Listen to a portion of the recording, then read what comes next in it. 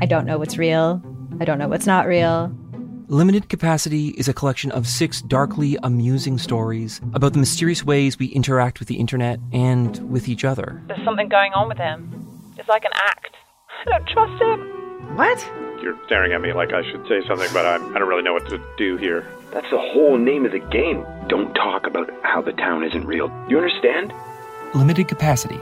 Available now on CBC Listen or wherever you get your podcasts. This is a CBC podcast. Hi. Laura and I are excited that Play Me will be returning this January with a whole new series of plays. But in the meantime, please enjoy this encore presentation, which is a show from our archives that was recently aired on CBC Radio 1. This presentation, just in time for your holiday binging, is a clean version with some of the coarse language edited or dipped out. If you wish to hear the original show without any of these edits, you can find the original show further in our podcast feed. Until the new year, you can always listen to Play Me on CBC Radio 1 Sunday nights at 9 and Wednesday nights at 11. Happy holidays.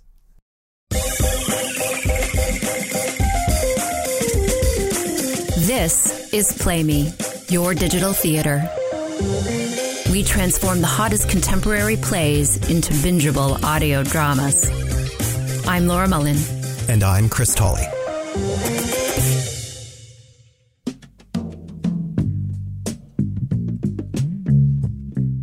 Welcome to Play Me, your ticket to some of the hottest plays by award-winning playwrights. We're back with the next play in our series, the Christmas crime thriller, Butcher, by Governor General award-winning playwright Nicolas Billon.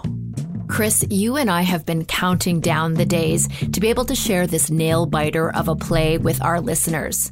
Nicolas Billon is one of our favorite writers, and this script is jam-packed with all the elements that make for a spine-tingling audio drama that will hook you in at the start and not let you go until the bitter end. Yes, that is so true. And Butcher has that distinctive film noir edge, reminiscent of those classic radio mysteries that are so entertaining and full of suspense and intrigue. The play is set on Christmas Eve, but we warn you, this is far from a feel-good holiday show.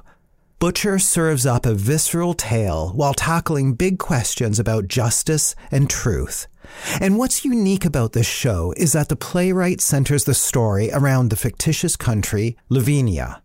And the play also features a compelling imaginary Slavic language created just for the show by 2 University of Toronto professors. Butcher first premiered at Alberta Theatre Projects and quickly became a hit that toured the world. Why Not Theatre produced it in 2015 in Toronto, and that sold-out production was included in the 2016-17 Off-Mirvish season.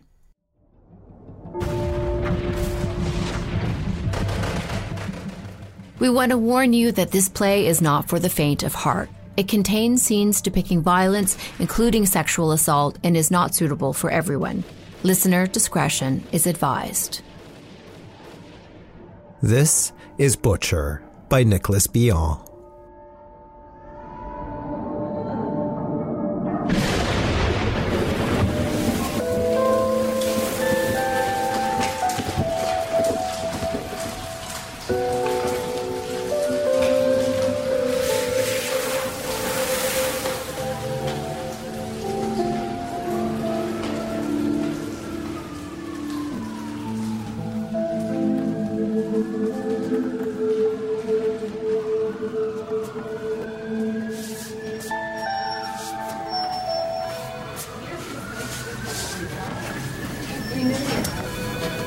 Sorry. No? No. You sure? I'm sure. Take another look.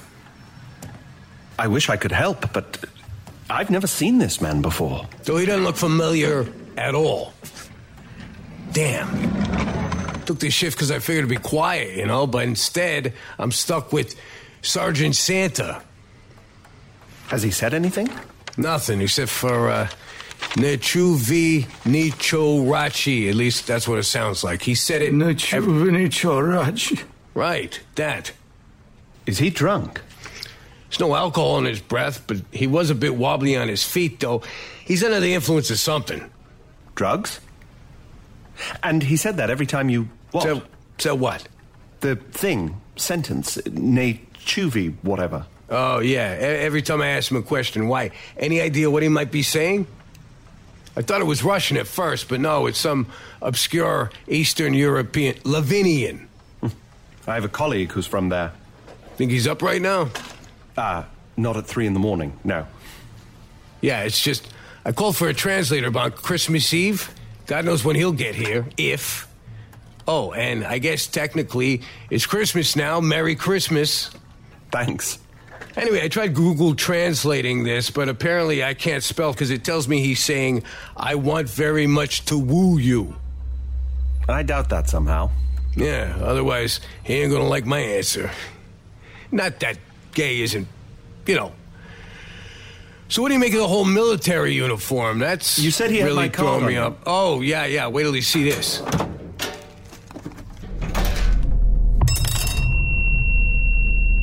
Jesus. Had this around his neck. Ever seen one before? Is that for shark fishing? It's a butcher's hook. For meat. My uncle brought one home for Halloween one year because I was dressing up as Captain Hook. Yarr! I didn't mean to. Sorry. Anyway, my mom didn't let me use it. She was afraid I'd take some kid's eye out with it. Prohapsy me. Google says it means arrest me in Lavinian. That's how I figured where he's from. At least I know I spelled it right. That's your business card, eh? It is. So you see why I'm confused that you don't know him. I'm just as confused as you are. I'm getting that vibe. Sir? Sir? How did you get my card? At least he's consistent. Did someone give this to you? I don't think he speaks English. Yeah. Does he even understand where he is? Dunno. When the 2 kids brought him in, he was Kids? a bit... All right, so these 2 kids, well, these 2 young guys or whatever, they show up at the station around midnight or so carrying our friend here. Officer Taylor, the desk clerk, you met him downstairs on your way in. He says, can I help you? Blah, blah, blah. But they just dump Sergeant Santa on a chair and take off. It's possible someone's playing a prank on you? If so, it's not funny.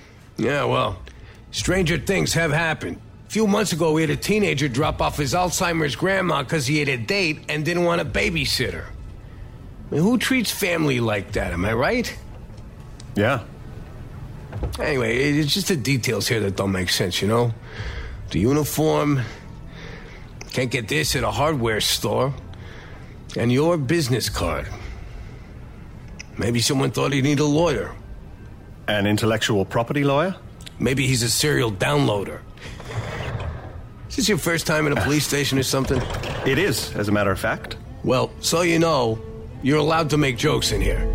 It's the middle of the night, Inspector. And I woke you up. My bad. What I'm trying to figure out is, why use your business card? If I don't want to leave someone a note, I'll use a Post-it. Could he be homeless? Mentally ill? Maybe I gave him money, I don't know, and that's how he got my card?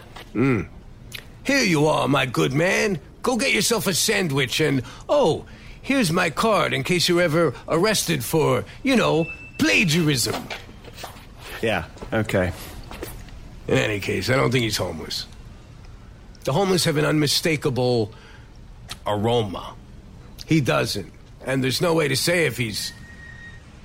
I called the Chem H's and psych wards in the area. No one's gone missing. It's pretty clear he's been drugged, though. Yeah. Maybe he was playing hard to get, so the 2 kids gave him a roofie.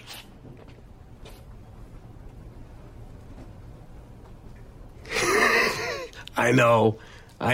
My wife says I've got the worst combination ever. A foul sense of humor and lousy timing. It's fine. The download joke was okay. Yeah? With 2 daughters of the internet age, you learn a thing or two about copyright. Anyway, Okay, can I be that guy? What guy? The guy who brings up his kids and then immediately shows you their picture? Sure. I used to hate people who did this before I had kids, right? And then I had my own. And now I'm that douchebag. That's Erin, she's 13, and that's Iris, 7. They're lovely. Yeah, they're pretty special.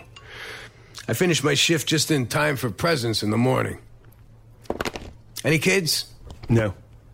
Lucky you, in a way, because a wife and 2 daughters, that's a lot of estrogen in the house. I mean, lots of pink, lots of pastel-colored everything, eh? Yeah. Wow. But you know what the worst is? The bathroom, hands down, so much shea butter this and pomegranate that. It's a goddamn fruit garden is what it is. I swear, you could fart in there all day and no one would ever know. All right. You know you've hit bottom when the fart jokes start, am I right? Hit bottom? Oh, yes, I see. Wait, I'll say it for you. Shut the hell up, Inspector. I should follow my own advice sometimes. Don't worry about it. I'm sorry I couldn't be of more help, Inspector.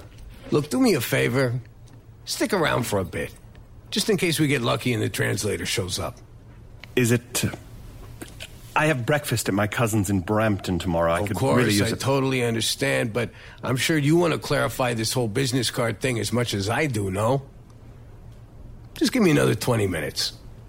I'll get you a coffee, and I solemnly swear not to make any more jokes. That's a better deal than my wife gets.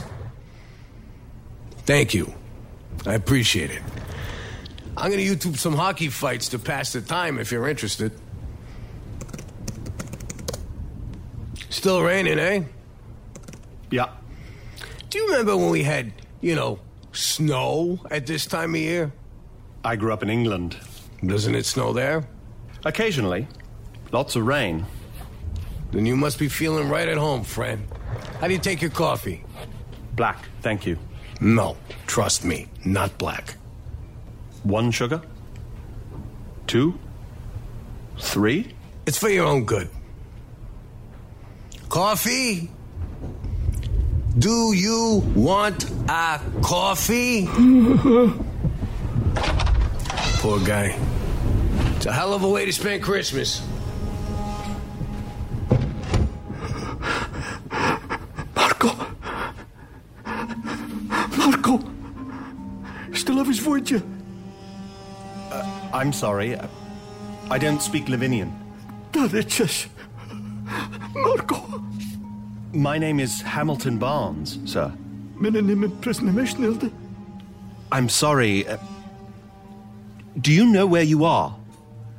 A police station? Toronto? Toronto? Yes, Toronto. You didn't know that? Toronto? Yes. How did you get my business card?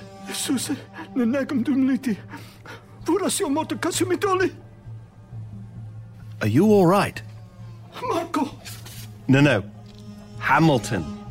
I'm not who you think I am. Moje glasje nummer hier voor you. Marco!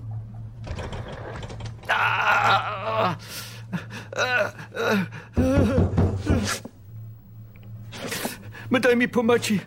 Stakute česle. Thanks. It's not easy with it. I bet you couldn't get him to shut up, eh? Actually... He said something? Yeah, a few things, but I didn't understand. The whole Chuvy business? No. Other things. Huh. Strange that to you he would, talk. Yeah. Well, maybe not, actually. I'm pretty sure Lavinia was under communist rule. He's definitely old enough to have lived through it. The police weren't exactly, guardians of the peace. A lot of people there still have trouble trusting any police for that very reason. He doesn't know you're not a cop. I don't exactly give off a law and order vibe. Nope. Well, if he's spooked by cops, he picked the right night. It's a damn ghost ship around here. Vola. What? Vola. Is he saying thank you? Maybe. Vola. Vola. I guess this qualifies as progress. Vola. Yeah, okay. Now wait till you try the coffee. Hey, so how come you know so much about Lavinia? My colleague. Whenever we complain about things here, he goes off about back in my day. That must get annoying. Holy this is bad. Don't drink it before I make you sign a waiver. That is unspeakable. And I put 4 sugars.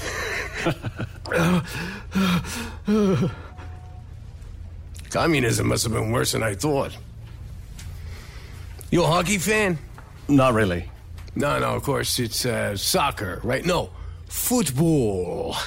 My parents were from Birmingham, so I was a de facto Villa fan. De facto? You always talk Greek and stuff? It's Latin, actually. Latin, right. Duh. Oh, God, no, I didn't mean... Just pulling your leg. Explain something to me. I'm asking because I really just don't get it. How do you get excited about a sport where you're lucky if they score 1 goal in a game? That seems crazy. Doesn't that happen in hockey? Sure, every now and then, but it's the exception, not the rule.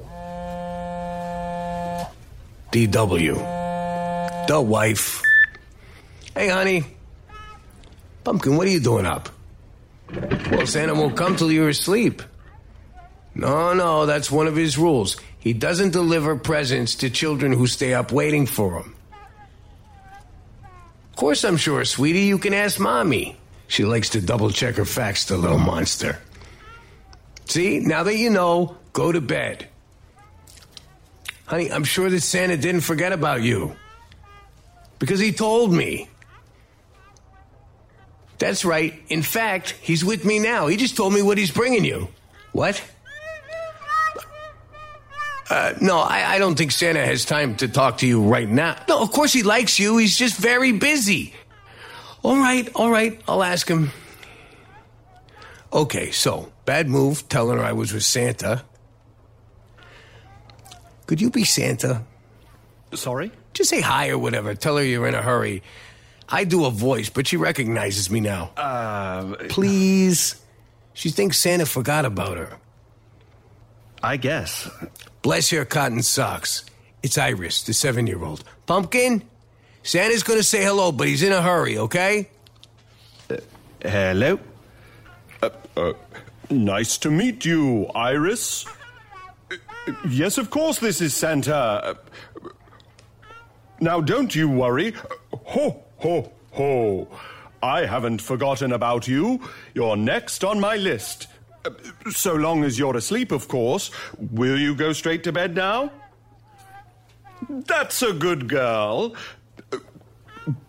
Good night, Iris. Ho, ho, ho. Pumpkin, go to bed now. Yes, Santa's from England. Put Mommy back on the phone. Hey, if she's not asleep in 20 minutes, you have my permission to grind all my Ativan into a glass of warm milk. All right, see you soon, honey. Thank you. Don't mention it. That was a pretty good Santa. Oh, thanks. By the way, I was kidding about the Ativan. Iris, you know? She's starting to have doubts about Santa. Her sister knows he's not real, of course, so I'm sure that isn't helping, but I guess we don't want her to grow up too fast, you know? Let her stay a kid for another year. I gotta tell you, when Carol was pregnant with Iris, I was hoping for a boy. I don't know if that's sexist or whatever, but I guess since we already had Aaron, and I just feel like boys are less naive than girls, maybe. But you know what the toughest thing is? Maybe it's because I'm a cop, you know? I get that, but I'm terrified they're gonna get raped. Keeps me up at night. Erin, she's 13, right? Just starting to have... And every now and then I catch some dude, some guy in his 30s or 40s giving her a look, and I'm telling you, I want to go over and break every bone in his body, right? And I know that's wrong, but still, it's there. That impulse, you know? Guys who with children, I'm sorry, but they should get the death penalty. I know that's not politically correct or whatever these days, but seriously. Maybe I gotta have kids to understand this, I don't know. I don't think so. You want to protect what you love. But I bet you don't believe in the death penalty. Yeah, no surprise. Why do you say that? Well, because, just the way you're dressed, whatever, because you're educated. I don't know, the accent, you can tell. Okay. No, it's like, look, you're the kind of guy who uses words that make guys like me want to, punch you in the face, that's all. Not literally, obviously. Sorry, that was... You like football and, I don't know, polo or whatever. I'm a hockey and UFC guy. It's totally cool. Please tell me you've heard of UFC. It's cage fighting. You've never watched it. Guilty. Of course not. No one who did would call it cage fighting. I'll tell you this, friend. It's the sport of the future. It's like boxing meets martial arts. These guys are warriors, and there's a whole code, honor. It's amazing to watch. After these guys finish kicking and punching and kung fu-ing each other, they hug it out. It sounds like bread and circuses now. Whoa. They're not clowns. Of course. I only meant... What? Watching people hurt each other just isn't my idea of a good time. They're not people, they're athletes. You sound like Carol. She's watched it once or twice and hates it. She says they all look like convicts with the tats and stuff. Right. What's wrong, buddy? I think he's feeling sick or something. Thanks, Captain Obvious. You okay there? Right.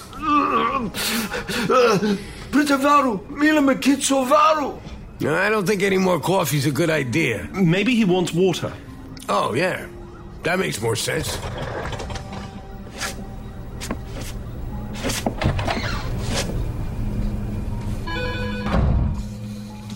What the hell is wrong with you?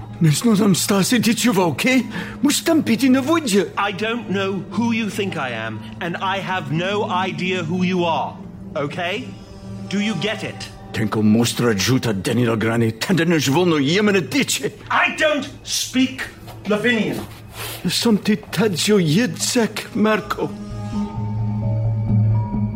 If you are who you say you are, you'd be dead. Vradami, nerezmoješ ničo mali nagoti. Ale som Marko. Tatia. Da. Here you go, buddy. Vola. I took his hat off. It was undignified. You better? Okay. Should he see a doctor, maybe? Well, as I said, I'm just waiting for the translator. He looks like he's in pain. Bolnaka. Oh, okay, Bolnaka. What is it? Bolnaka. Bibu. An ambulance? Jesus. The East General is 5 minutes away.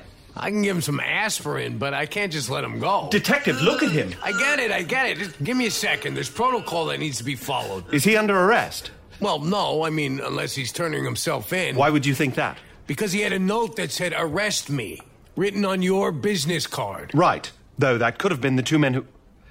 I just hope his habeas corpus rights haven't been infringed. Habeas corpus? To hold the body. Oh, yeah, I know what it means, Mr. Barnes.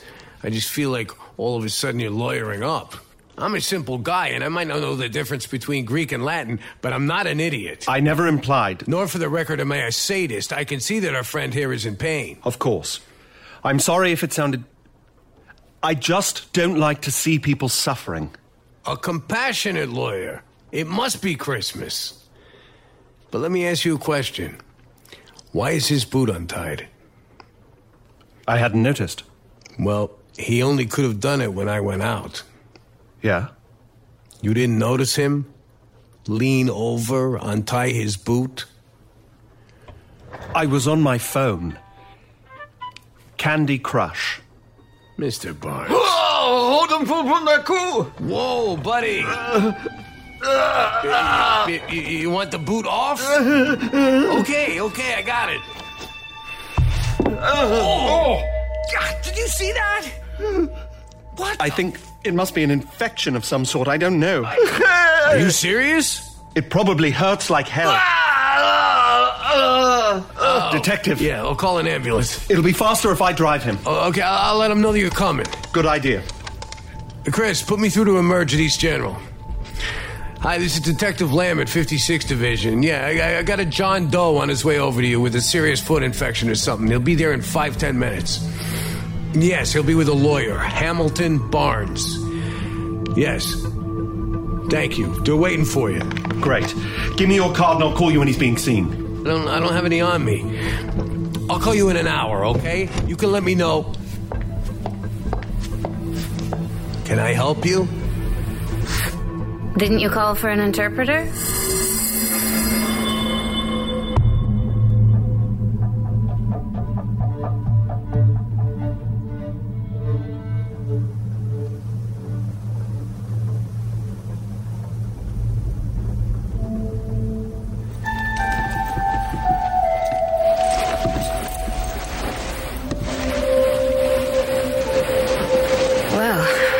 That's quite something. Told you. I'm confused. Are you a nurse or a translator? Nurse, but I'm also on the roster of police interpreters. Not exactly a lot of Lavinians in the city. You're lucky you caught me at the end of my shift. Yeah, makes you believe in Christmas miracles. What is it? Some kind of toenail infection? Doesn't look infected.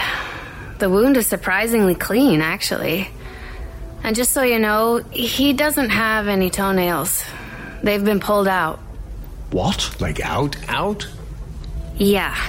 Jesus. Was he tortured? That'd be my guess. Christ. I can still take him to the hospital. Your next of kin? You don't think he needs to see a doctor? Well, of course he does, but he shouldn't be walking anywhere.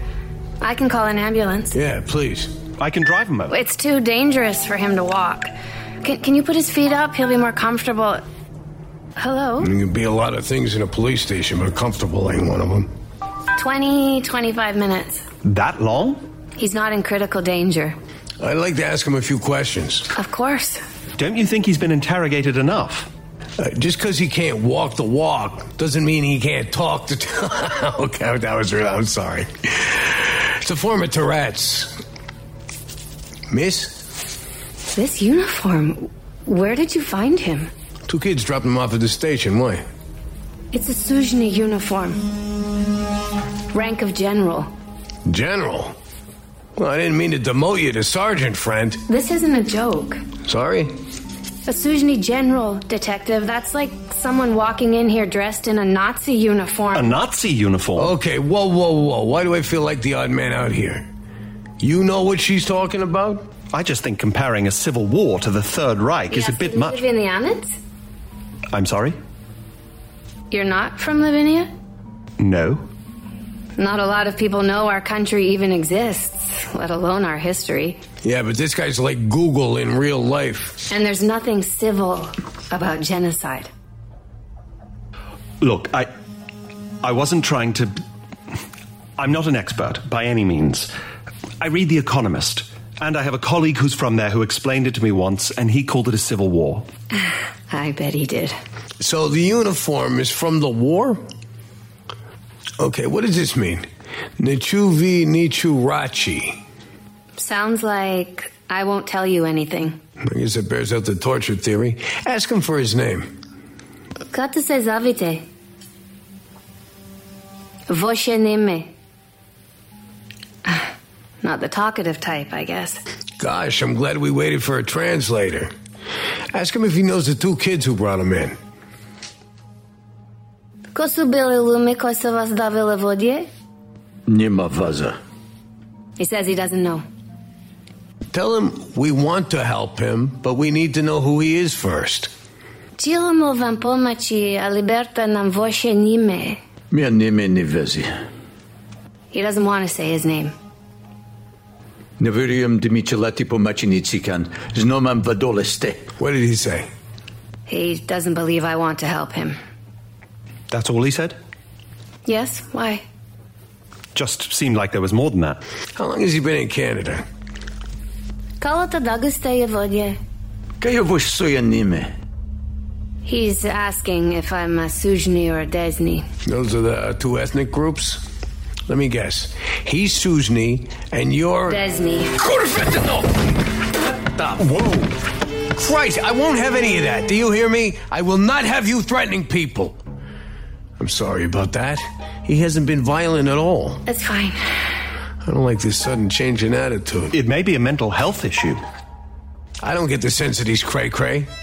If we believe what his uniform says... You're assuming it's his. It fits him perfectly. You understand that every high-ranking Suzhny officer is wanted by Interpol. If he's one... Now, hold on. Just because he's wearing a uniform... There's a tattoo as well. Excuse me?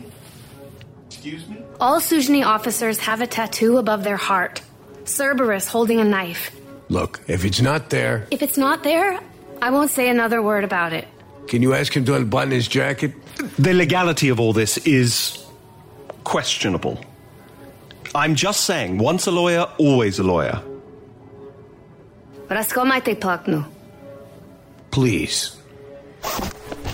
Nalim vas. What's a Cerberus? It's a three-headed dog. Right. Let me guess. Latin. Greek, I think.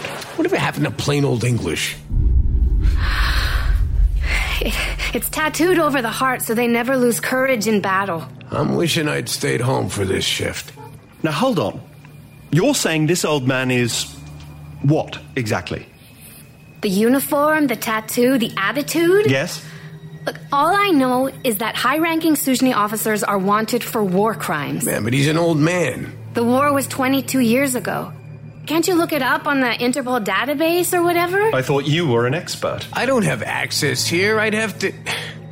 Look, I got 2 kids waiting for me at home, so please don't make me go on a wild goose chase. I don't know exactly who he is, okay? But there's only a handful of people he could be.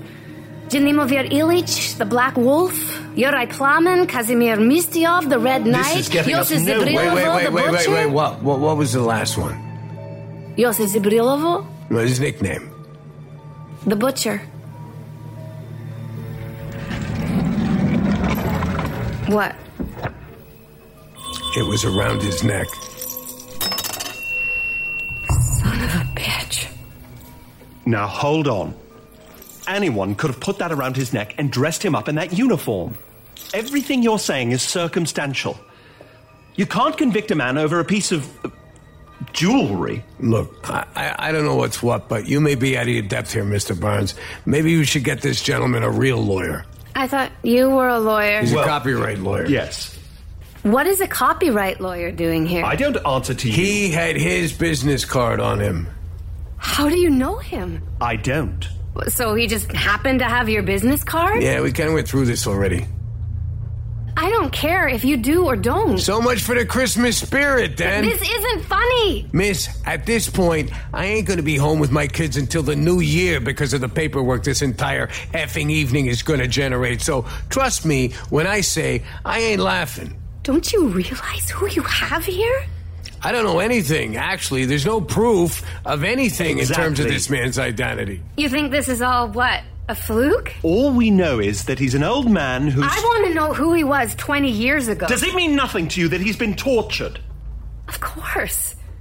But why do you care so much about a guy you've never seen before? I'm a lawyer.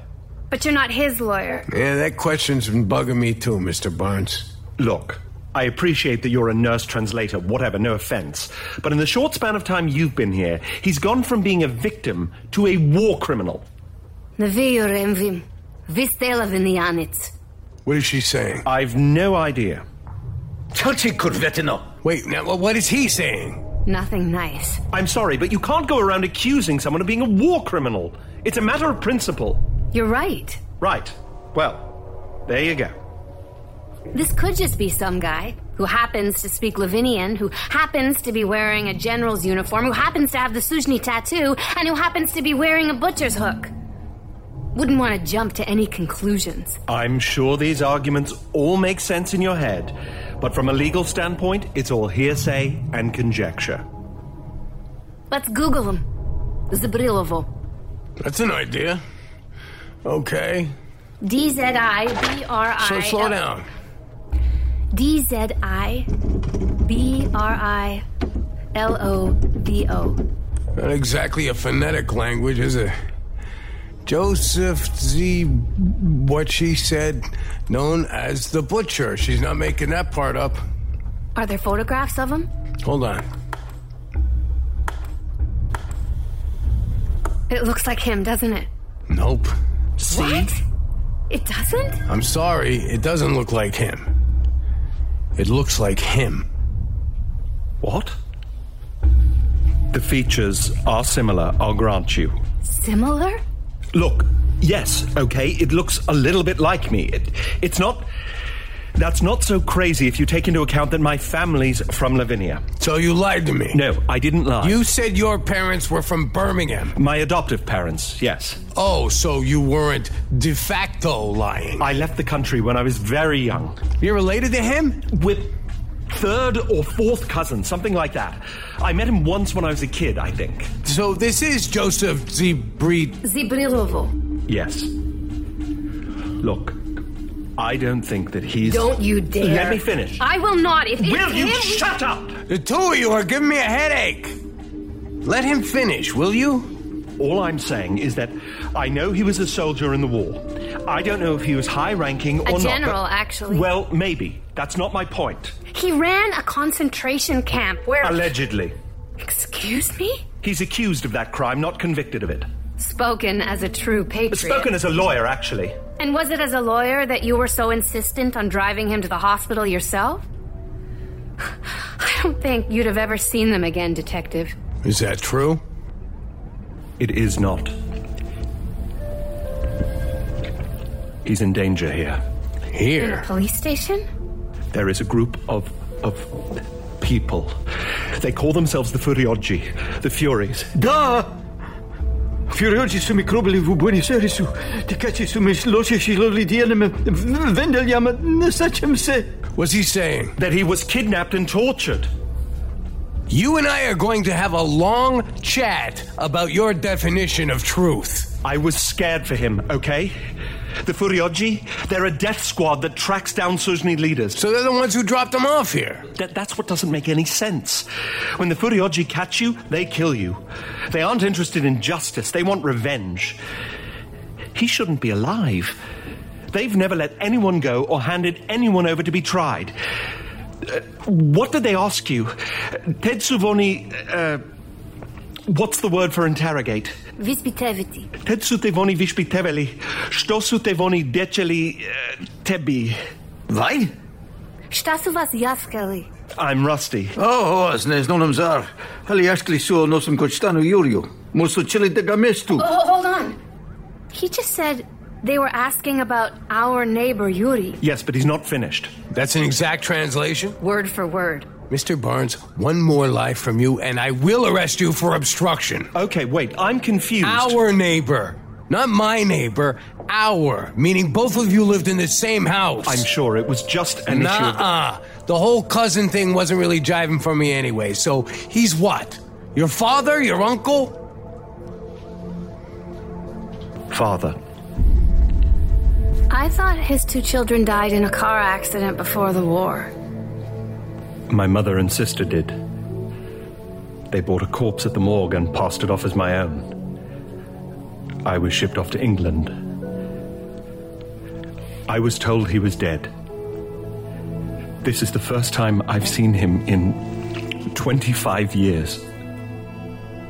Merry Christmas. Or whatever. I guess someone figured it was time for a family reunion. Of course. What? Yuri. They were asking him about Yuri. He was my fixer. The only person who knows... Jasili nim račajo po Juriju. A što? On je jedini koji znome moj nime. Ti? Baš ti? Detective, you have to protect me. Okay, calm down. What the hell's going on? The Furioggi. They're not looking for him. They're looking for me. Friend, you're in a police station. Take it easy. You don't understand who you're dealing with. Okay, slow down.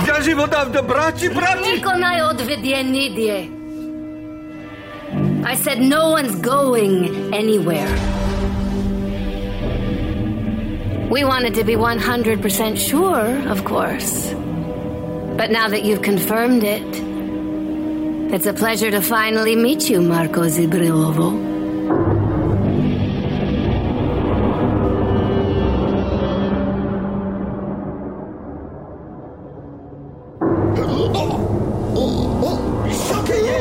Miss, I'm gonna ask ask you... Gentlemen, there seems to be some confusion about who has the upper hand here. I'll say, now for the last time. June 13th, 2001. May 3rd, 2007. How? What's wrong with you? Those are my kids' birthdays. Erin Lamb, grade 8 at Corselet Public School. Her best subject is math, and she's partial to red shoes. Iris is in the 1st grade, and her best friend is a shy Korean girl named Sunny. She was over last weekend and made chocolate chip cookies. Isn't that right? So you see, this isn't amateur hour. Lower your gun, Detective. Daniel. Duh. Tell Detective Lamb where you and your men are parked right now. We're in front of 109 Grandview Street. Pine tree and yard is decorated with blue lights. You are not the target, Detective. My colleague is listening, and as long as you do as I say and Daniel continues to hear my voice, neither your daughters nor your wife will be harmed. You have my word. Your gun, please. Don't do this. I'm sorry, but... Please! This is my family. Lock the door. Keys. Take my backpack. Put your phones in there, both of you. Take it from him, Detective.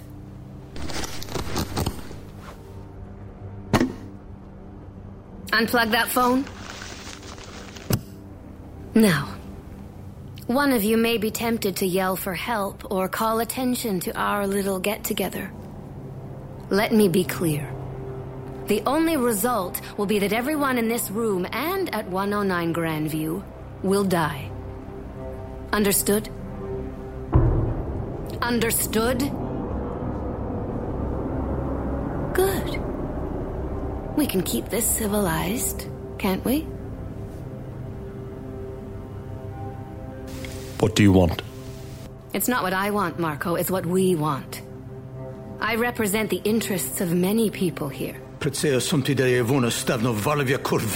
Don't call me that. He calls me a corvetina. It translates as bog donkey, but in Lavinian, it means something like a cunty whore. A wonderfully progressive people, as you can see. Your soldiers urinate on enemy corpses, like dogs marking their territory. Do we? Why, yes, I suppose we do. But we would like to take exception to something you said earlier about how we seek only revenge and not justice. That is not true.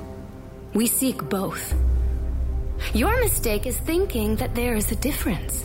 That's a fine bit of sophistry, but Does it make you feel better to use words no one understands? All I mean... I don't care what you mean.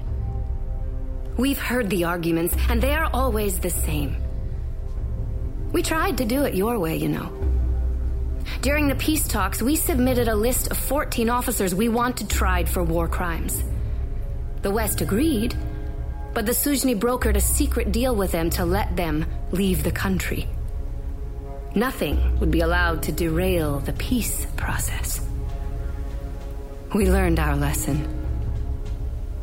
Let me ask you a question, Marco. If you take away the scales of justice, what's left? Nothing. Wrong. She's left with her sword. Detective, would you be so kind as to handcuff our friend here to the chair? This may surprise you, Marco, but we are not interested in killing you. Your cooperation is expected, however, and force will be used if necessary. Sit down. Please, do as she says. Please. Okay. I'm sorry. Tie his legs with these when you're done. And take off his left shoe. Lest you find us unfair, we've decided to give your father a trial. We want him to confess to his crimes. Then together you and I will agree on a suitable punishment. You've already found him guilty of his crimes. Of course we have. But you haven't.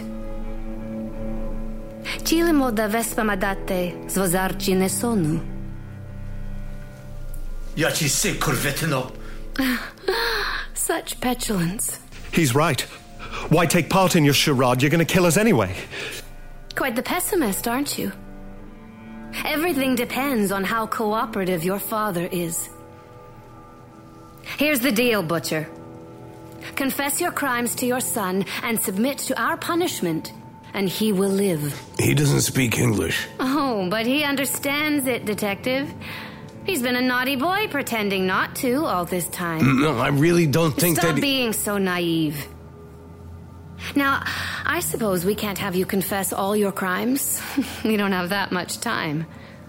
So instead, there is one specific instance we want you to share. One sin that is indicative of... Well, you'll see. There was, at his camp, one particular prisoner known as the Duchess. Vavotinya. Oh, how touching. He remembers her. She died in the camp. Tell your son what you did to her. Nay. Son of a bitch understands English. Tell him. Benachi Marchetti Mananiega. Your death warrant was signed when we found you, Butcher. That's true. But his remains unclear at the moment. He won't give in to your tyranny. You hear that, Butcher? A proud man, your son. A principled man. Drante Billo Corvetino. I told you not to call me that. So one last time. Tell your son what you did to the Vaivotinya. All right. Our own special design. A combination bite stick and sound dampener. Ingenious, no? Confessions made under torture tend to be unreliable. Well, of course they are. But they're much more reliable when the subject is forced to watch a family member being tortured. I thought we talked about shouting, Marco. Gag him. Don't do this. I'm not asking for advice. It's not right. Of course it's not right. Now gag him before I make your family the victims of a home invasion.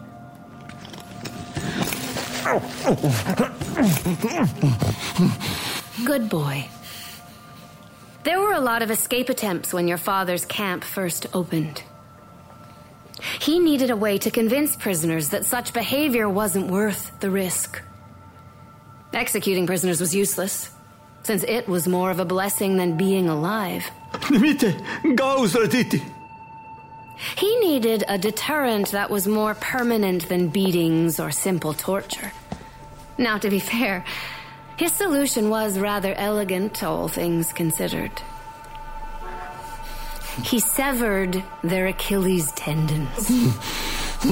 Captured escapees would have to crawl around the camp until they could walk again. And when they did, they limped. Vaivotinya? Such him say. Liar! People with principles and integrity like you, Marco, are the same as the captured escapees. Everyone admires them for their courage, but so few are willing to pay the price. Your father understood that. He had a nickname for them. Solizgachi. It means those who grovel. Nay! Nay! Nay!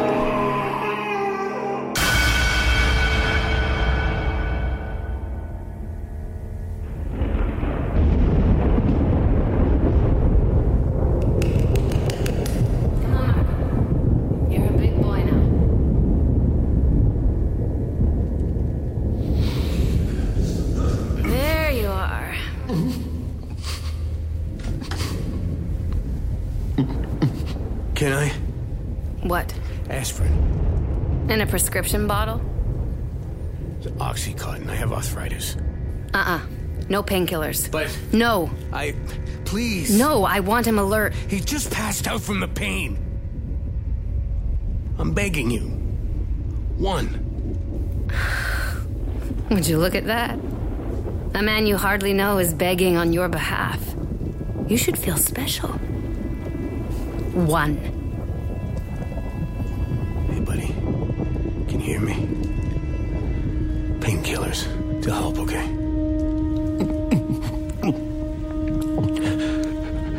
Thank you. Now that we're back, have you changed your mind, Butcher? Show me, Marco. Show me. I'm talking to you. Smell! Grazne smell vod sine. Your son still has his right Achilles. You want to go through this again? Ti si korvetina. Tvoje mekike je bilo korvetina. E ninje mekike je sto je bilo You are a pig-headed korvetina. old man, aren't you? Prepare the other foot. Please, no. Oh, such courage. Such fortitude.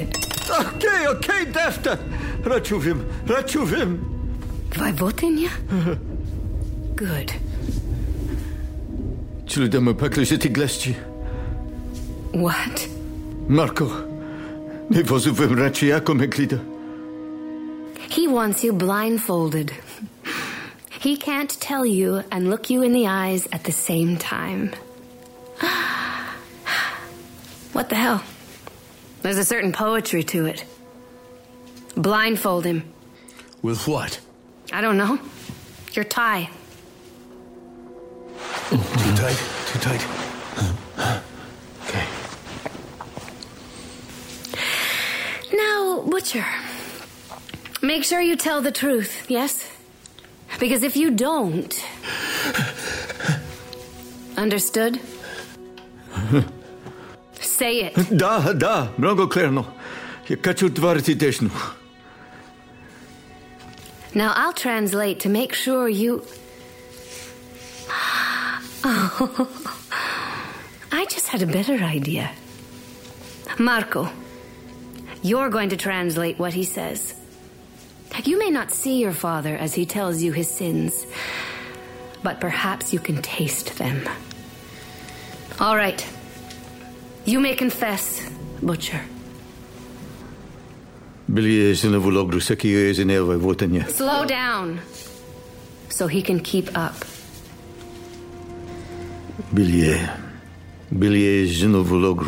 There was a prisoner in the camp. Everyone called her the Duchess. Because she always wore a dress, a purple dress. Billy O'Mashna, is it Spanish? She was dangerous, you understand? She gave the other prisoners hope, and nothing is a threat like hope.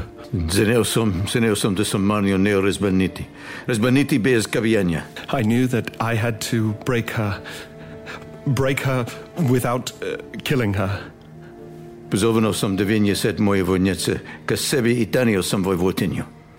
So I invited 12 of my men to my quarters and brought the Duchess there. She was wearing the purple dress. I left the windows and the door open so everyone in the camp could hear her. We tied her to the desk, facing down. And my men, one by... Padwino samsedin kalkodne yazmovu odobrodi. Sneki je bilo barga, ali na kime je bilo gramlovo. Ja sam bil pršalio, nodio ne zakenesi. Upla je vu ne zna vest, ali karestili sne rija slava sali, jer ime je bilo strabno da vrsti danas mali, da odprstanemo. I kad su odvečali moj moveci, bio je moj tran. Padwino samsede volikom vuklasci, kad sam je udabio. Wonder, sam nordio de seki od zimne šnive. Hey. after you finished, you told her to say something to everyone. What did you tell her to say to the soldiers after they were all done with her? Vola. And then you ordered your soldiers to take out their knives and... In order som de seki is merkis neinstrup. På jeden strikar seki. And had them mark her stomach. 1 notch each. And then you patted me on the head and said, "You earned your stripes, Corvetino." That can't... You would have been a child. It was rather shrewd of your father not to mention her age. It's true. The Vaivotinya died in that camp.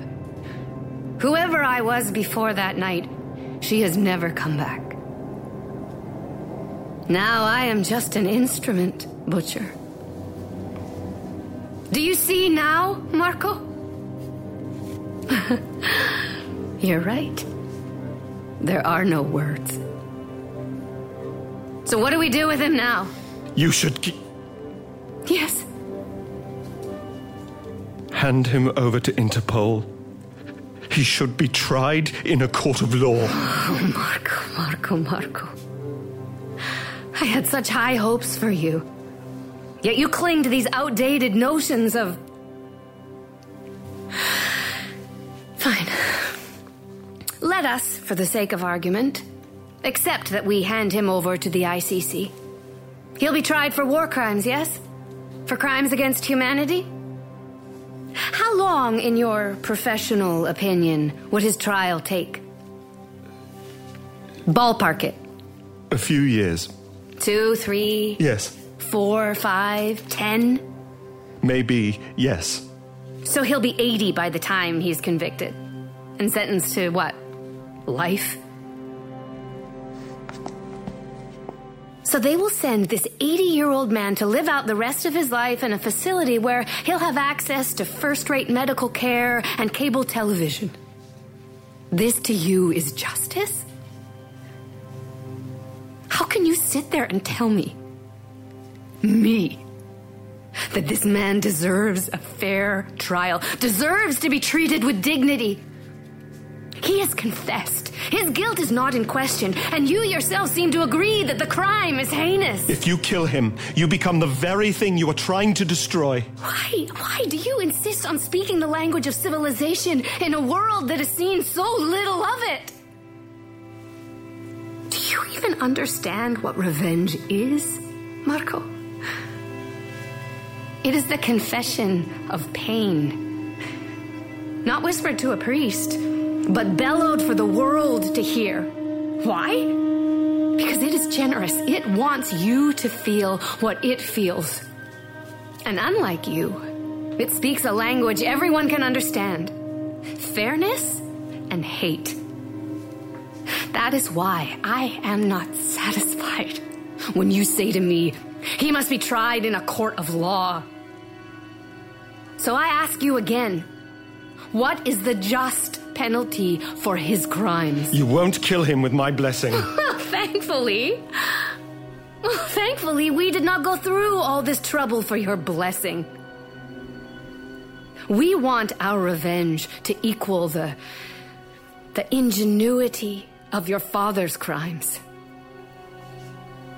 To kill the butcher is easy, but to have him executed by his own son? Well, now that is elegant. You will strangle him with this belt. I should warn you that it'll take several minutes to kill him. It's not as quick as the movies lead you to believe, I'm afraid. I won't do it. No? No. Visi Corvetino nekete. Stop calling her that! Have you no shame? Such chivalry, Marco. And you? Do you think you're so different than him? Remove his handcuffs. His legs, too. Threaten me. Torture me all you want. I won't do it. Do you think when we planned this, that we said, and when we tell him to kill his father, he'll do it? You're a good man, Marco. A good and honest man who would willingly sacrifice himself at the altar of justice. I respect that. There's even a part of me that admires that. So don't worry. We're going to help you. Detective? Give me your handcuffs. Key. Kneel. What? On your knees. Don't make me ask again. Please don't kill me. Please. It's to protect you from yourself, Detective. Trust me. So, now, Marco. You can rationalize all night long. Shh. The Furies must be satisfied. If I cannot offer them your father, then I must offer them someone else. Someone pure, someone innocent. Perhaps a 13-year-old girl. Or better yet, her 7-year-old sister. No, but... Wait, I've not... She's got nothing to do with... Oh, I know. I know. It's up to him, really. Oh, God. Mr. Barnes. Hamilton. Dear God. My daughter, but... She's... Iris! I'll kill him. I'll kill him. I'll do it. No, it has to be him. Please, Hamilton. I will kill you. Do you understand that? I will kill you if you hurt one hair. Detective. The reason I haven't gagged you is because I want to give you the opportunity to beg for her life. But one more outburst, and you won't even have that luxury. Understood? Please, I'm begging you. Not my daughters. They're children. They're innocent. You're asking the wrong person. Don't. Hamilton, you spoke to her. She just... This is wrong. This is all wrong. Depends on your perspective. I know, but Iris, my little girl, Hamilton. No, this isn't right. No! Wait. Hamilton, wait. What are you saying? I'm sorry. Don't! No! Please! Please don't hurt them, please! Vă prosiți-o I čekajte moj nisak seg. Da.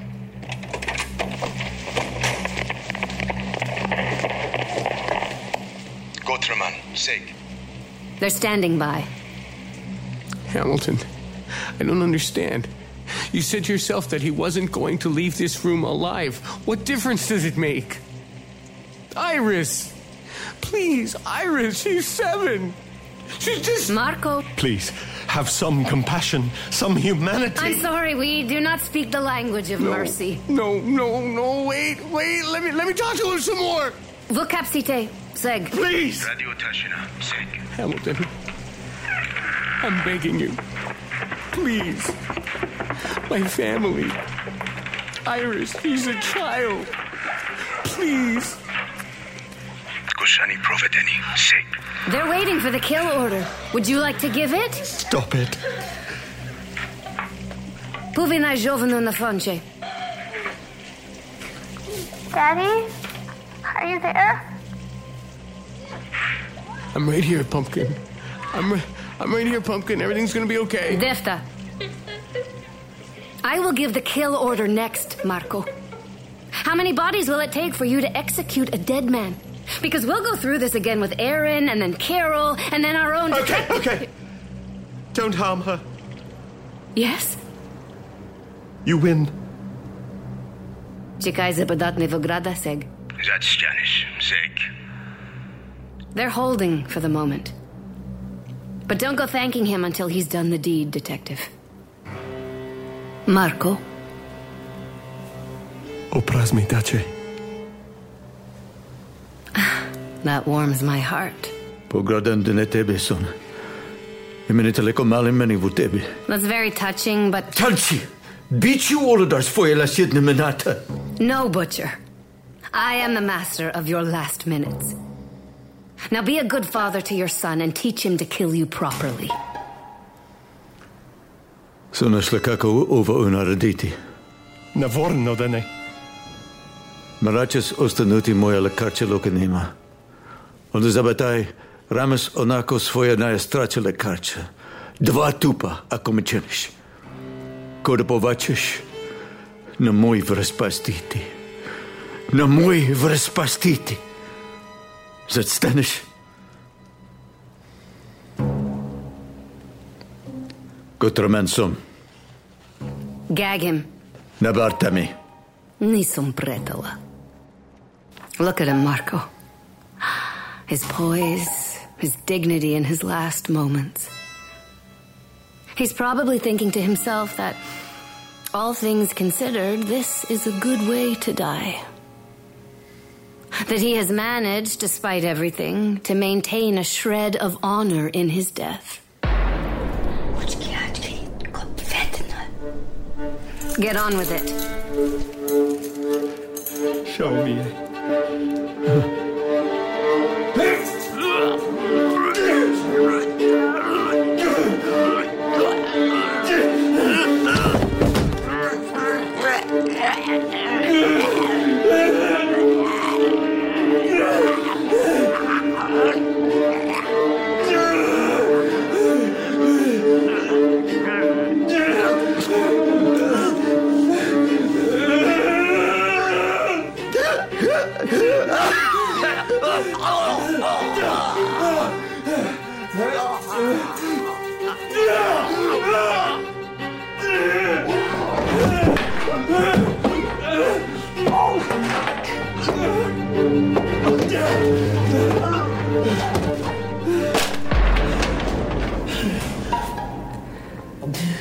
It's hard work, killing. No, let me... It's over. I know what you said to him. Do you? You're gonna kill me anyway. Oh, Marco. You lack imagination. What? I told him Lamb's real name is Istvak Pasic. Revenge would be meaningless if we allowed it to be overshadowed by a brave and noble act. Don't you agree? It would lack integrity. Wouldn't bring a child into this world, are you crazy? Gotremnisni. To brizete kala napred. O tu sned zava cenuto. Gađimo. Gađimo! Sagachu.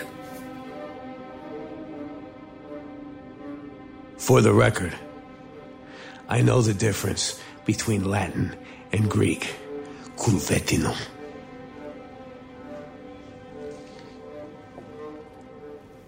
We rented this building 3 months ago and had it transformed into a police station. Told them we were shooting a movie in here. I'd say they did a good job, wouldn't you? He was the last one, you know. We've hunted them all down. The Black Wolf was killed in Tallinn 2 months ago. He watched in the mirror as we made his wife cut his throat. When I was in your father's camp, I played a game with myself. I closed my eyes and imagined I was standing at my grave. And the game was to find the best inscription for the tombstone. My favorite one was, "Here lies one who has paid for the indifference of the gods."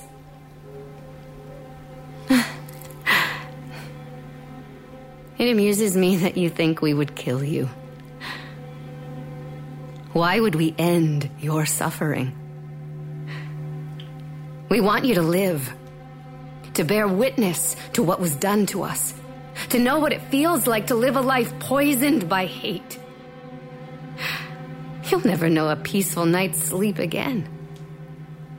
You'll wake every morning, no longer Marco, no longer Hamilton, but some other thing. An instrument, a monster, a gaping wound. You'll live in a world that is not simply indifferent to your suffering, but bored by it. Revenge will be the only way to dignify your pain. It's in your blood now. And you'll come after me, to hurt me, humiliate me, abuse me, and even kill me. And then what?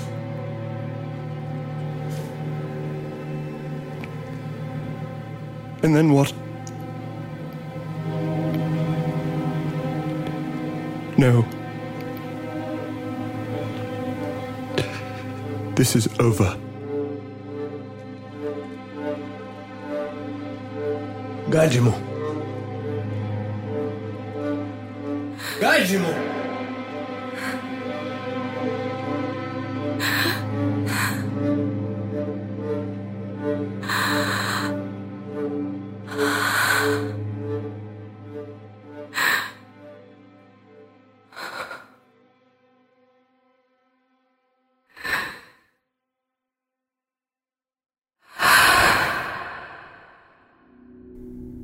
That was the breathtaking Butcher by Nicolas Billon. Laura and I hope you enjoyed it as much as we have.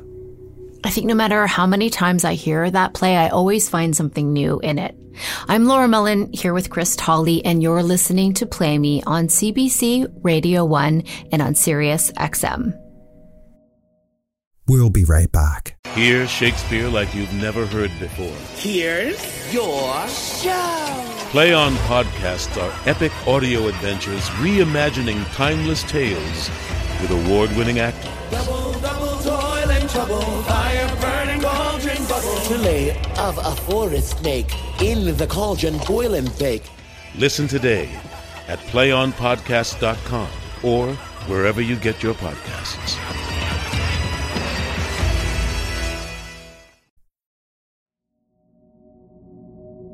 Nicolas Billon's work has been produced around the world and garnered over a dozen awards, including a Governor General's Award for Drama. Laura spoke to Nick about why he felt the need to invent a country and a whole language to tell this story, and how Hitchcock's thrillers inspire his writing.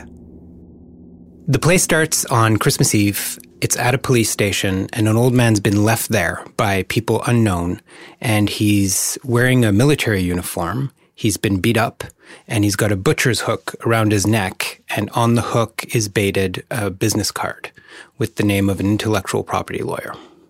And as the play starts to unfold, we start to learn that at the center of it is a war that took place in the country of Lavinia. And actually, I have to admit that when I was reading it, I didn't read the foreword, and I was reading in my mind Latvia, I think. And I just forgot or didn't take in that it was not a real country because the language is so convincing. What made you decide to create an imaginary country?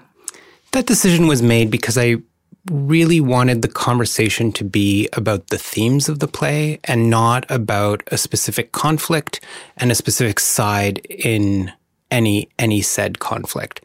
And so by creating an invented country that has its own language, that was for me a way to make the conversation about what I wanted the conversation to be about. Rather than having somebody talk about the specifics of that particular exactly. war. And say, well, you got this wrong, or that's not true, and those conversations are important and there's room for that, but it's not the conversation that I wanted to have with this play. And how hard was it to create a country that doesn't exist, to make it feel like it does?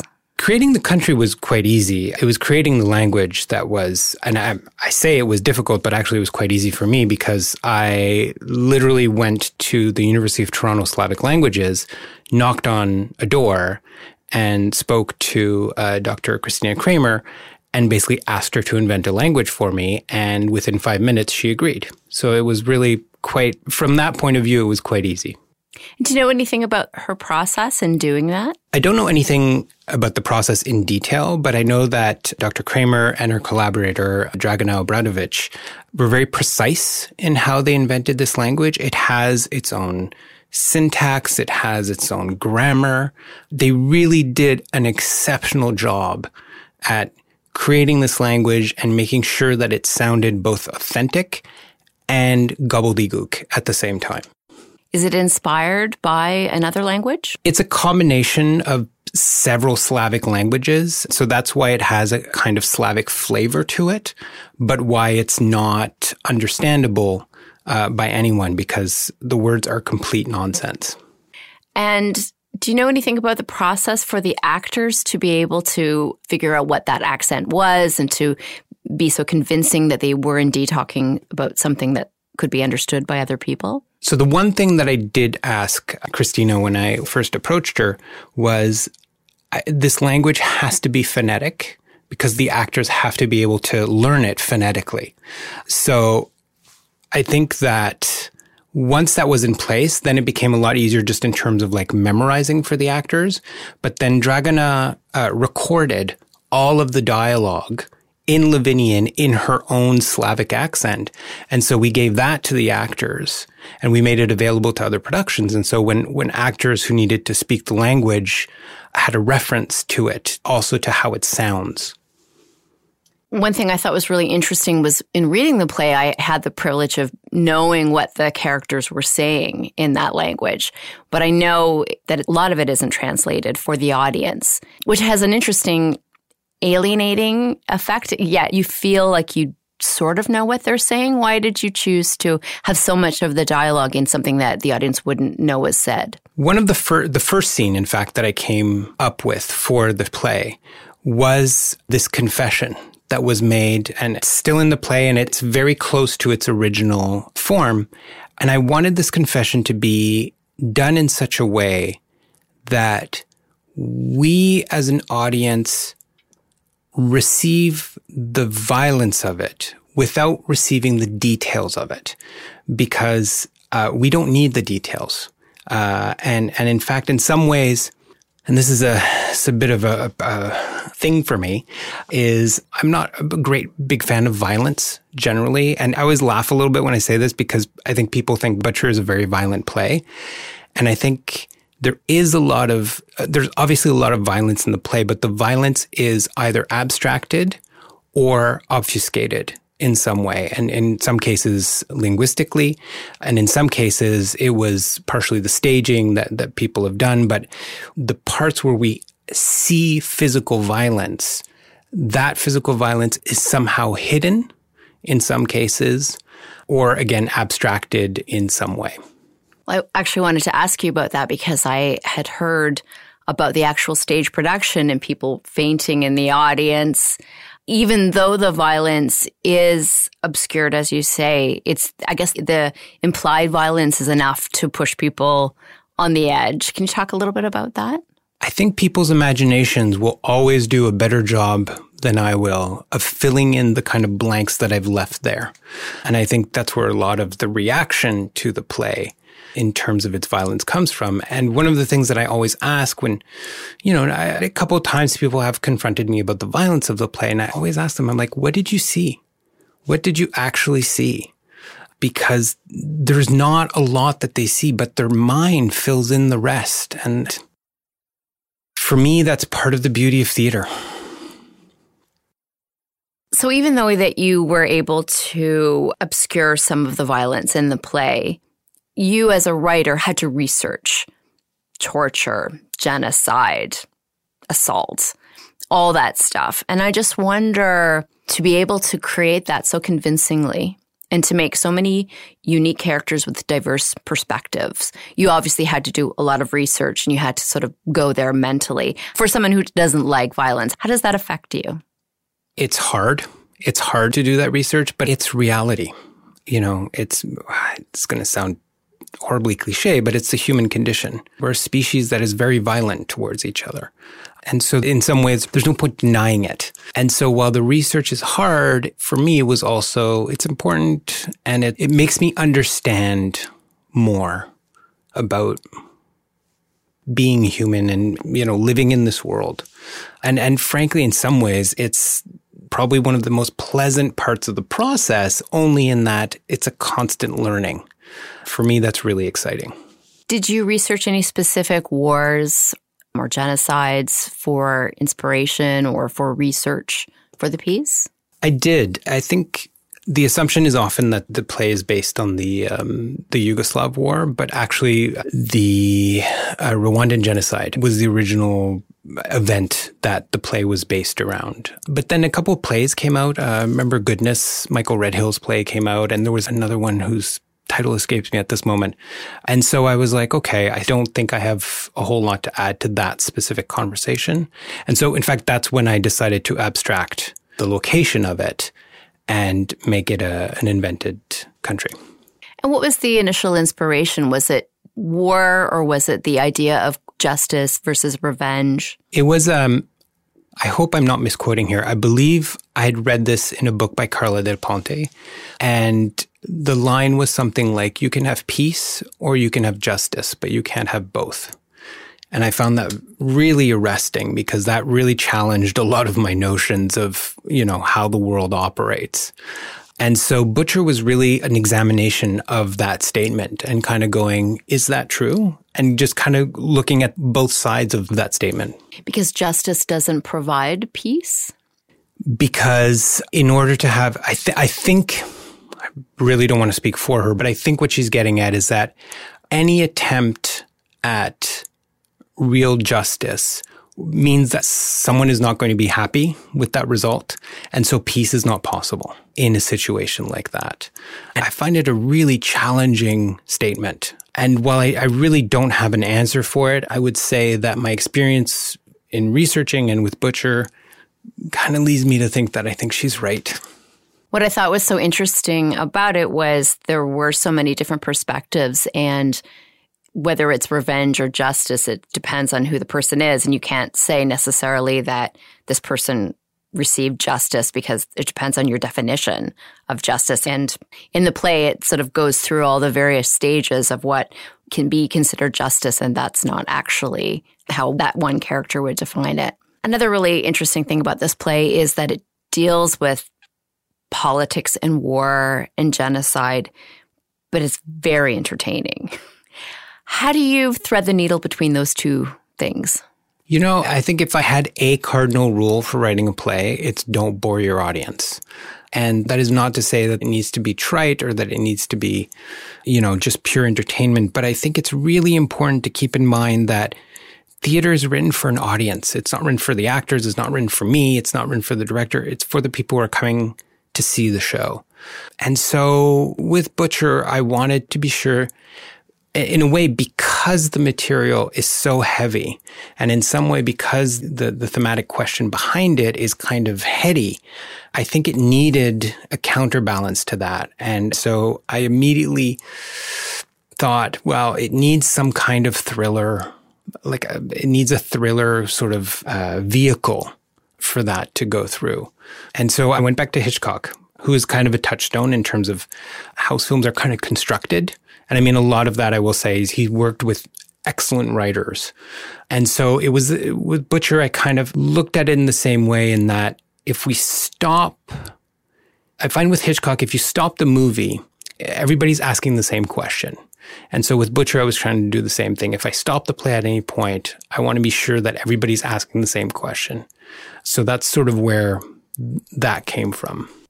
Nick, you create what almost sounds like a light comedy at the top of the show. You've got Inspector Lamb, and he's serving up bad jokes and bad coffee, and you set the whole thing on Christmas Eve. I'm just wondering, were you trying to disarm the audience's expectation about just how dark this play was going to go? I love using comedies in my work, because I think it's a very effective way of sucking the audience in, but without them feeling like they need to keep their guard up. It kind of relaxes the audience a little bit.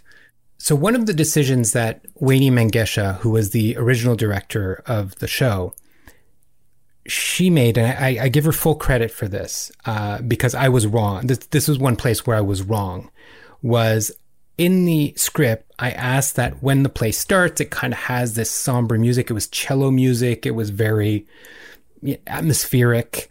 But Wayne said to me, she was like, I think it just gives everything away. And she wanted to start it with Christmas music. And I was like, oh, that is such better choice. Because it helps do that thing that I was trying to do with the comedy, which is just kind of suck the audience in. And I think the play is much better for that choice. Was that the choice of making it on Christmas Eve, so that there's almost the illusion that it's a late Christmas affair? Yes, the choice to do it on Christmas was a choice made very early on. It was. I have several plays that take place in and around Christmas or on Christmas Eve. Part of that is because of some of my feelings about Christmas, but also it does provide a very legitimate reason why for example, in this case, why the police station is not full of people. Because it's Christmas Eve, most people are away. So it serves a double purpose in that it does what most people associate with Christmas is not what Butcher is about. What are your feelings about Christmas? I can't let that go without finding out. It's such a polarizing time of year. I know so many people who love it and a lot of people who don't.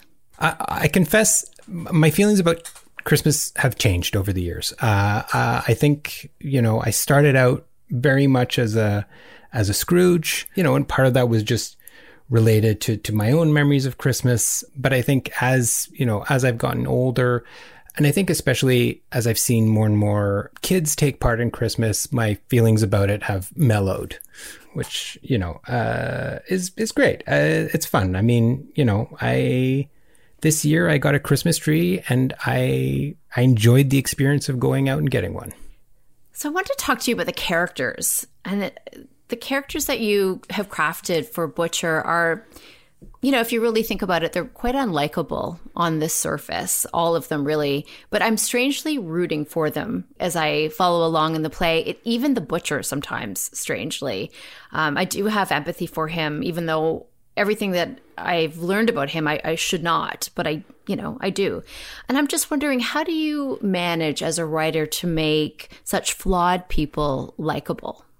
I think what I've tried to do with these characters is make sure that they are all human beings. And in other words, they're not there as ciphers or symbols or positions that I'm trying to argue for or against. They are people in a room. There's a dynamic that is created in that room because of the people in that room and the relationship between these people. And the things that they do that make you feel negatively towards them and the things that they do that make you feel positively towards them, these things don't offset each other. They just are. This idea that good people can do bad things. Bad people can do good things. It's a very wide canvas. And so all I'm trying to do is just show that there's a wide range of choices, decisions that people can make. And some of them are decisions that you can't take back and that are inhumane. And I think part of it is that there is that possibility in everyone to do both the best and the worst things. It is not, it's a choice that we all make, and it's an active choice, and that those choices have consequences always. In life and in the news and movies, TV, we're constantly exposed to violence and we often seek it out in our entertainment. But I would say that it rarely has the impact that your play has when we bear witness to the butcher's murder. I just want to know, why did you choose to have us experience the murder in real time on stage? And what was the audience's reaction to that? How did they handle witnessing that in the theater? Yeah, we've had a range of responses to that particular scene. And, I mean, to your point, I think a lot of the violence that we tend to see, particularly on screens, is a very easy violence or a very sort of clean violence, if I can use that term. And I think certainly one of the things that I was trying to do specifically with that scene was to bring in one of the elements that we almost never see in violence, which is the temporal aspect of it, the time that it takes. Even to die from a gunshot, whether it's a gunshot, a knife wound, we don't tend to see how long that takes. And it's in that time that that time forces us to reckon with what we are watching and what the actions that have led to this place. So with Butcher's death, that scene on stage takes, I think we got it to about 2.5 minutes, was where we landed, which is about half as long as it would actually take in real life. We tried it at 5 minutes, and it just was not possible. That was, I mean, and actually not only for the audience, but for the poor actors to have to sustain that for 5 minutes was just that was just not a fair ask. But what I think is so interesting is that a lot of people think that scene is a lot longer than it actually is. Because I think we're so unused to staying in a kind of stasis when it comes to violence that your brain just doesn't know what to do with that time. And to me, that's a very interesting place to be. Yeah. I want to talk a little bit about the female character, the translator, the anti-hero of the play. I find her interestingly relatable because when I hear her story, like I'm with her, I agree with her. I although I wouldn't, of course, I'd like to think I wouldn't do what she's doing. When I hear her story, I understand it. But what's so interesting about her character is when she enters the play, she seems like a secondary character at first, which is so often the case in narratives where the woman is sort of the add-on character to, fill out the middle of the show. But she ends up holding all of the power. I wonder if you could talk a little bit about developing her. Yeah, I think with Elena, the fact that she comes in a little bit later in the play, even though we talk about her before, but she's talked about as a man. Lamb and Hamilton just assume that the translator is going to be a man. And so when she comes in some ways, again, it's all part of that work of, there is nothing threatening about her. She comes in and you just figure she's just gonna be the translator. They're gonna start figuring out what's going on. And I think we still at that point think that the story is somehow very much around Hamilton and the butcher. And she's the voice of reason too. That's right. Yeah. But, and she starts uncovering what is really happening, even though, we later find out she knew from the word go. And I think the other thing, and this was one thing that I was in some ways very excited about doing with this play, was that the power that she has it's not violence. There's a gun that appears in this play, but it comes and goes very quickly, because in this room, in this dynamic, the gun has no power. Because the power is about information, about what people know about other people, who people are. I love her. I love her character. I love everything she goes through. She has a huge journey in the play. And I also think it's really fun. It was really fun to watch Michelle Monteith do that play, because also just because of I think physically we don't expect that kind of power from Michelle, but of course she has it in her. Like, I've seen her in a lot of things over the years, and I'm always like, she commands power walking on stage. I love it. For someone who is as accomplished as you are as a writer, not just for the theater, but also for the screen and for TV, I want to ask you, at this sort of strange time in history when theater, we're realizing how fragile theater is, and here you and I are describing a live show while reviving the tradition of radio drama. I wonder why you still like theater, or still are interested in theater when obviously more people get to see things on TV, in film. What is it for you that draws you to the theater? This is the easiest question you've asked me so far, which is great. And the answer to it is having a relationship with the audience. That is what I love about the theater. Butcher is not an example of this, but I love direct address. I love talking to the audience. I love having characters engage the audience in a conversation. It's a one-sided conversation, but it is very much about people in the same room talking, like having a dialogue. That is something that you just cannot have in film or TV. And that's the thing that I keep coming back to. I think the more it goes, the more I want to do direct address, because in some ways too, because it is the thing that makes theater different from film or TV. I don't think that trying to make plays that are like film and TV, I don't know that is a way to get an audience into the theater, because I don't think theater can win. I think this was David Mamet's expression of like, it's like bringing a knife to a gunfight. You just can't win. But if you look the audience in the eyes, that's something that you can't have in film and TV. And that's the part that I find so exciting. When I read the play, I thought, there are all these twists and turns and nothing is as it seemed. And then when I was done, I went back and I thought, how did I get fooled? What were all of the red herrings that were planted? Can you talk about the craft of writing this thriller that had such a satisfying end? Yeah, I think the thing that helped craft the play was that it took a long time to write. And there were a lot of false starts and sort of avenues that I went down that didn't work out.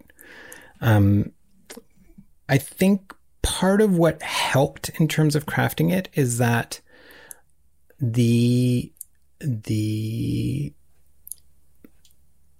audience, the sort of the trip that I want the audience to go on is very similar to what Hamilton has to go on, which is Lamb is trying both to disarm Hamilton and prime Hamilton for what they're going to ask him to do.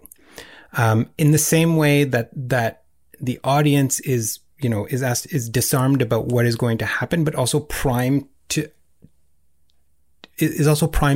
kind of be ready for what is going to happen. The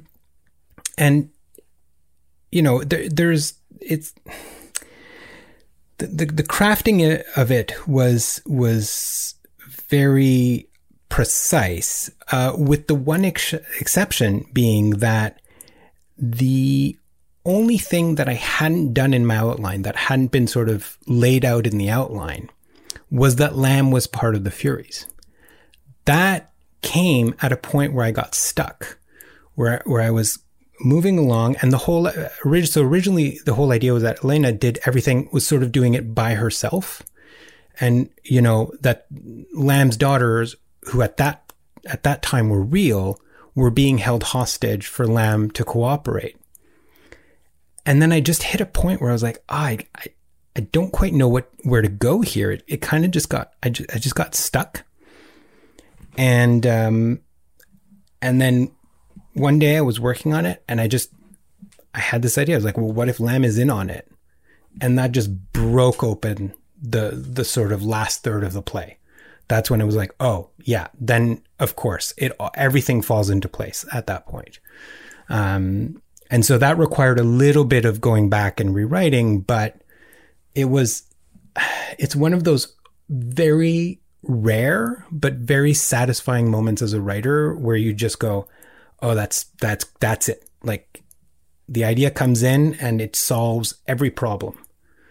It was really, yeah, I have fond memories of that moment. It's just such a satisfying reveal as an audience member. And I thought Tony Napo, who plays Lamb in this audio recording and in the Toronto production, I thought that must be just such a fabulous moment for him on stage when he starts speaking in the language and reveals that he's not the sort of dope that he's been leading us to believe. Yeah. And Tony was such a great, he's such a good choice for that because he can do both so well. And of course, in his career, I think he's done a bit of both.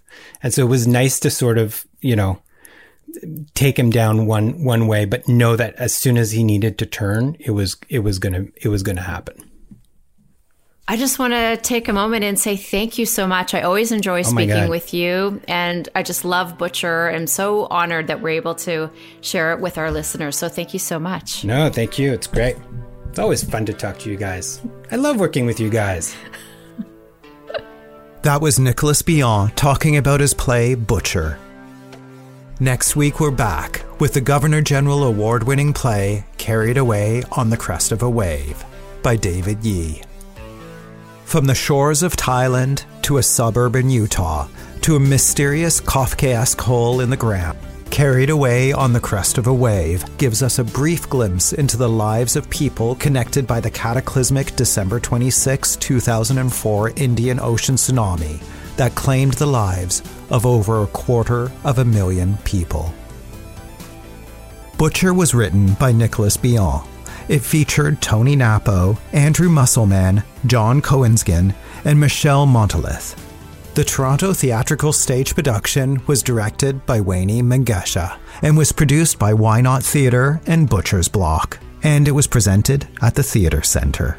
Butcher received its world premiere at the 2015 Alberta Theatre Project's Playwrights Festival in Calgary, Alberta. The Levidian language was created by Christina E. Kramer and Dragana Obradovic. The sound design and edit are by Gregory J. Sinclair. We'd love to know what you think about Play Me. You can email us at playme@cbc.ca. And don't forget to follow us on Twitter at Expect Theatre or Instagram at Play Me Podcast.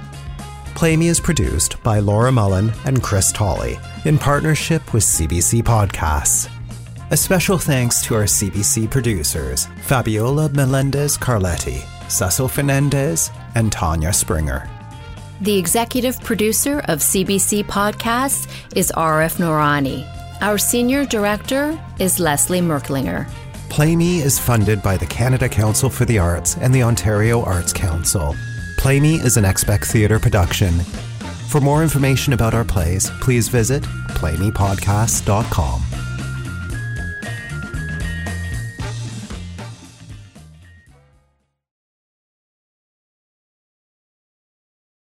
For more CBC podcasts, go to cbc.ca/podcasts.